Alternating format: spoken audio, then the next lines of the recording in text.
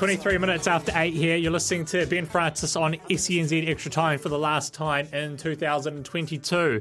I don't have the exact numbers in front of me, but I'm already going to award our next guest with the most appearances on Extra Time this year, and that's Pete Fairburn. Pete, how are you today? Coming in from West Island, Benny. How are you, mate? Thanks for having me on the show. As always, I really enjoy making sure all of our Kiwi brethren and sisters are fully abreast of the outstanding achievements of Australians in the world of sport. So it's always a privilege to be let loose on your platform. Oh, no worries. We love having you on, mate. And what? Just going to start off here. What do you think is, in terms of all the sport achievements Australia had in 2022, is there one that stands out for you above the rest? Oh, gee, that's a massive question. I think, certainly from a national point of view, the achievements of someone like an Ash Barty, finally breaking the drought and winning that Australian Open all the way back in January, and then shocking the world, retiring not that long after, ranks pretty highly. Watching Cam Smith, win the old Claret Jug over at the British Open as well. I think from a team point of view, you look at someone like the Penrith Panthers and the NRL season that they had, which was, on another level, and they've certainly developed into a real dynasty. But, mate, as per every year, over this side of the world, there's just so many achievements that we're prepared to bask in the glory of, that they all, get in the way of one another. Well, I like the ones you mentioned there because, you go back to Ash Barty all the way back in January, and, you think of these events at the start of the year, some of them do often slip your mind, and when you said that, I'm like, oh, of course, it has to be up there. Well, mate, it's mental. I mean, if you reflect on the year, look at your own, taking it, a slightly less tongue-in-cheek note, you look at your own Warriors and the fact that, it was only a few months ago, in all seriousness, that the Warriors were still playing their home games here in Australia. We've had an unprecedented couple of years on a sporting front. Certainly Australia and New Zealand, our sports leagues and teams, are so interspersed, that we normally anticipate a lot of trans-Tasman activity. The last 2 years has made that really, really challenging. So having, the Warriors back home, in all seriousness, represented a bit of normality, and finally things were getting back to normal. Having full crowds in stadiums. I mean, for myself, as a displaced Victorian up here in Queensland, being able to go and watch my Melbourne Demons AFL team in the flesh for the first time in a couple of years was pretty special. And there was a bit about this year in that, I guess. Yeah, no, you're right, because when you're saying seeing your team in the flesh, I went to all the 4 Warriors games that they were back here, and I must say that when they were actually running out, it was actually probably one of the few moments that I can recall actually kind of having tears, because it was a thing where I was kind of like, oh my God, it's actually happened, because considering everything that had gone on, and even at the start of 2022, you actually did not know until the Warriors were actually running out that they would be back because of the continual changing in circumstances. Well, that's 100% right. And I know Ricardo keeps me on a pretty tight leash when it comes to talking AFL, but if I look at the Demons, I mean, 2021 saw the team that I've supported my entire 35 years of life win a first premiership in 57 years, and I couldn't go and watch it. It was in Perth, and I wasn't allowed in that state, so I couldn't go and watch it in the flesh. And, things like that hit you pretty hard. You probably, you get over it pretty quickly when you just enjoy celebrating winning an AFL premiership, or the team you support. But it's been a really odd couple of years, for those of us who live and breathe and are lucky enough to work in sport. And 2022 really, for me, signalled a bit of a return to normal. And even looking at things like a Super Rugby fixture for 2023, the fact that we're not going to have the kind of the Super Rugby AU before the Trans-Tasman and that sort of thing, the fact that we're going to get back to a fully integrated competition, it's just so exciting. Yeah, no, you're totally right, and it's going to be really good. It's going to create kind of different competition as well, and hopefully a few more storylines as well. And kind of looking ahead to 2023, I know there's so much coming on. I was kind of listening through some of the events before. What event is kind of standing out for you? I know it's kind of a bit hard because there's so much on. We've got the Netball World Cup, there's a Rugby World Cup, you've got the Australia co-host in the Women's Football World Cup, and even the Ashes next year as well. Yeah, I think the latter two you mentioned really resonate with me. I think the Football Women's World Cup, I think that's just going to absolutely blow people away who perhaps aren't all that au fait with the rise and rise of women's football, and I think that's going to really make a bit of a statement here in Australia and New Zealand around the growth of women's sport and women's football in particular. That's really, really exciting. The Ashes is going to be huge, and it's one of your colleagues, Brendan McCullum. He's the one who's really elevated what that looks like with the way England are playing Test cricket at the moment, completely, blowing up the textbook and playing a completely different style of cricket at that level. The last Ashes was a bit of a fizzer. We won really, really comfortably, but right now, Brendan McCullum's got that England team, and Ben Stokes have got that England team, really capable, taking anyone in the world on and doing it in their own, hugely entertaining manner. So that certainly stands out as well. And, you mentioned the Rugby World Cup. There's a degree of trepidation around that for Aussie rugby fans. I think we talk rugby a lot on this program, and we talk about some of the frustrations of being a Wallabies fan. And I think you look at kind of a squad of players and you think there's plenty there for a Wallabies fan to be excited about. There's absolutely a great 23 players that could be selected that could take anyone in the world on their day, but we don't seem to have been able to, decipher the code of who those 23 should be, what positions they should play, and that continuity and cohesion. I feel like I talk about it all the time, but it's still severely lacking in a Wallabies team that, it's still right now are tossing up potentially a late change of head coach for that tournament. We've got, 4 or 5 really important players under massive injury clouds for that tournament as well. So, yes, the Rugby World Cup's exciting, but there's certainly trepidation associated with it as well. Yeah, well, I wanted to touch on the cricket first before we get to the rugby, but on Izzy and Kempe, which is our breakfast show this week, they had Andrew Miller, who I think works for ESPN Cricket Info, and he was talking about how he was covering the Ashes, and of course we had all the lockdowns and that on, and he said when he was covering it and it was that dominant that he was kind of sitting there thinking, what on earth am I doing with my life?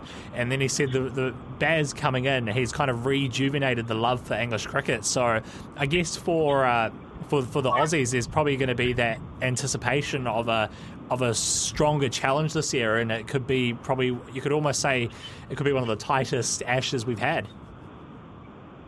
Yeah, I think nobody could predict what's going to happen, and that's what, the formula of what Baz has got that team doing is that you just don't know what they're capable of, and they seemingly believe that they can win from any position, and they're prepared to do whatever it takes. And we haven't really, it's certainly pretty extraordinary and revolutionary and something we haven't really seen a lot of before. I think the other key factor for the Ashes that wasn't here last time is we're going to have the Barmy Army and the touring fans hopefully back in their thousands, and that made a massive difference. Being I went to the test at the Gabba, and while you still have expats and the like, and there were a few I think who came over. I can't remember the specific entry and lockdown rules at the time, but it was a far smaller, far quieter cohort of Barmy Army supporters. Whereas if you go back, the kind of couple of series before that, there were times where it felt like the Australian supporters were outnumbered in the stadium, and the atmosphere was unbelievably electric. Now, the reality is,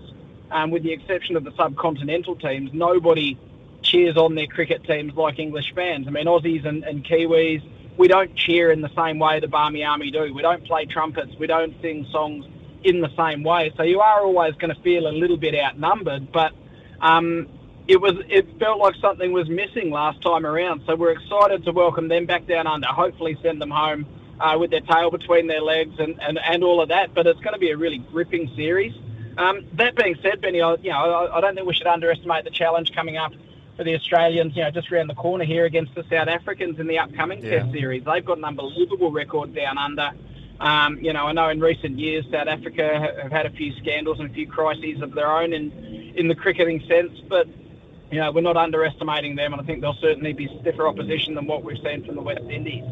Yeah, I totally agree, Pete, with that. We are 27 away from 9 on extra time. Pete Fairburn for calling West Island. Pete, I don't know how many Aussies would actually have as their Christmas wish list present for 2023 as Eddie Jones being the coach of the Wallabies heading into the World Cup. Well, talk about one of the most polarising topics you could possibly encounter around the water cooler, right? I think there's a fairly large body of evidence when you come to a coach who's coached at the highest level for so long. you know what you're going to get. It's the complete opposite to Baz McCullum. So the way Eddie operates, has brought him a huge amount of success at a provincial and international level over a long and distinguished career. So he's not going to rip up his notes and start again. So you know you're going to get an intense individual. You know you're going to get players and support staff who don't thrive in that environment and burn out and possibly don't perform at their best. And you know that you're going to get a guy who's probably going to upset sponsors and media managers and make plenty of enemies along the journey. That being said, you also know you're going to get a guy who's just been sacked despite a 73% win record with the England team over a 7-year period, which is remarkable, the best in their history, and nearly twice as good as I think Dave Rennie's operating at 37% at the moment. That goes up to 82%, a winning record at Rugby World Cups as a coach, which is just remarkable. So heading into a Rugby World Cup year, somebody like that who has spoken about having unfinished business in Australian rugby suddenly hits the market 12 months earlier than expected, then into a British and Irish Lions tour in 2 years, then into a home World Cup. You're crazy not to consider whether the pros outweigh the cons, and that's where we're at right now. All the reports indicate that bringing him in as kind of a director of rugby, working in tandem or over the top of Dave Rennie isn't something that appeals to Dave Rennie. So that's really what Australian rugby has to work through now. I think if you've got a World Cup specialist, which you could almost say Eddie Jones is, you're crazy if you're not looking, and you do want to bring him in. And Hamish McLennan, the Rugby Australia chairman's quoted in the papers over the weekend saying, we are speaking to him and we'd love to potentially bring him in.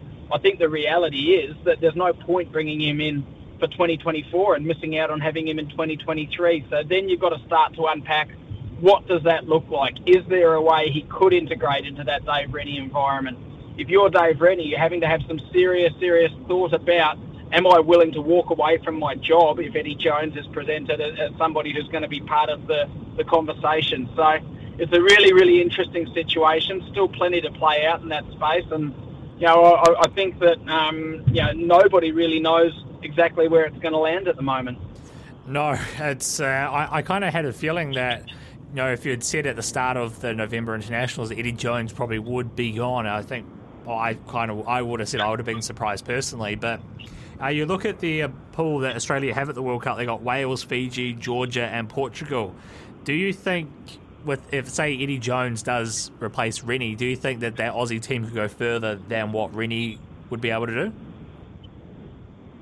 Oh, look, it's a really tough question, Ben, because I've been a supporter of Dave Rennie's, for longer than he's been in that Wallabies post, and I really believed, that he was a fantastic appointment. He has had some real unfortunate sequences of events around injuries and the like, some really narrow defeats, even on this tour just gone. You lose to Ireland and France, arguably two of the best three teams in the world, by a couple of points max on each occasion, and you think, a better kick here or there, and all of a sudden you're coming off that spring tour, 4 out of 5. But the reality is you lose those matches, you lose to Italy for the first ever time. The blowtorch is well and truly on. So, look, I think if Eddie Jones is genuinely gettable, he needs to be brought in to be involved in that 2023 World Cup, and what that looks like, whether it's something, as I say, alongside or over and above Dave Rennie, or whether it's in his place, that's a question for the decision makers as opposed to myself. But you've got to take advantage of his availability, and you've got to look at what difference he might make to a program that hasn't really hummed along that effectively for the last 3 years.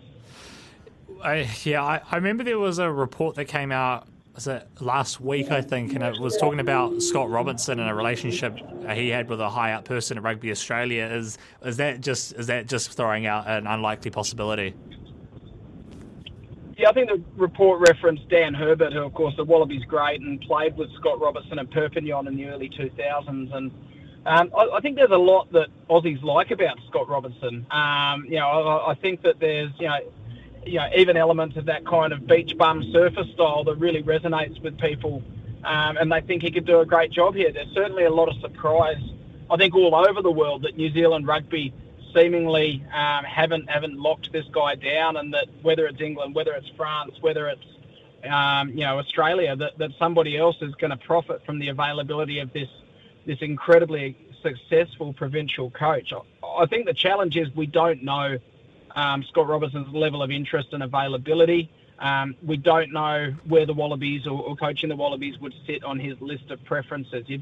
It'd be pretty simple to assume you'd make a lot more money, for example, coaching England, or you could make an extreme amount of money going and coaching, someone like a Leinster who he's been linked with in Ireland, or even going and coaching the Springboks. So, we've seen Robbie Deans, we've now seen Dave Rennie come in as Kiwi coaches of the Wallabies. Robbie Deans actually had a pretty good coaching record with the Wallabies, and plenty of people will say that he was jettisoned a little bit too soon. But does Scott Robertson look at those contemporaries of his who have had a tough time over here?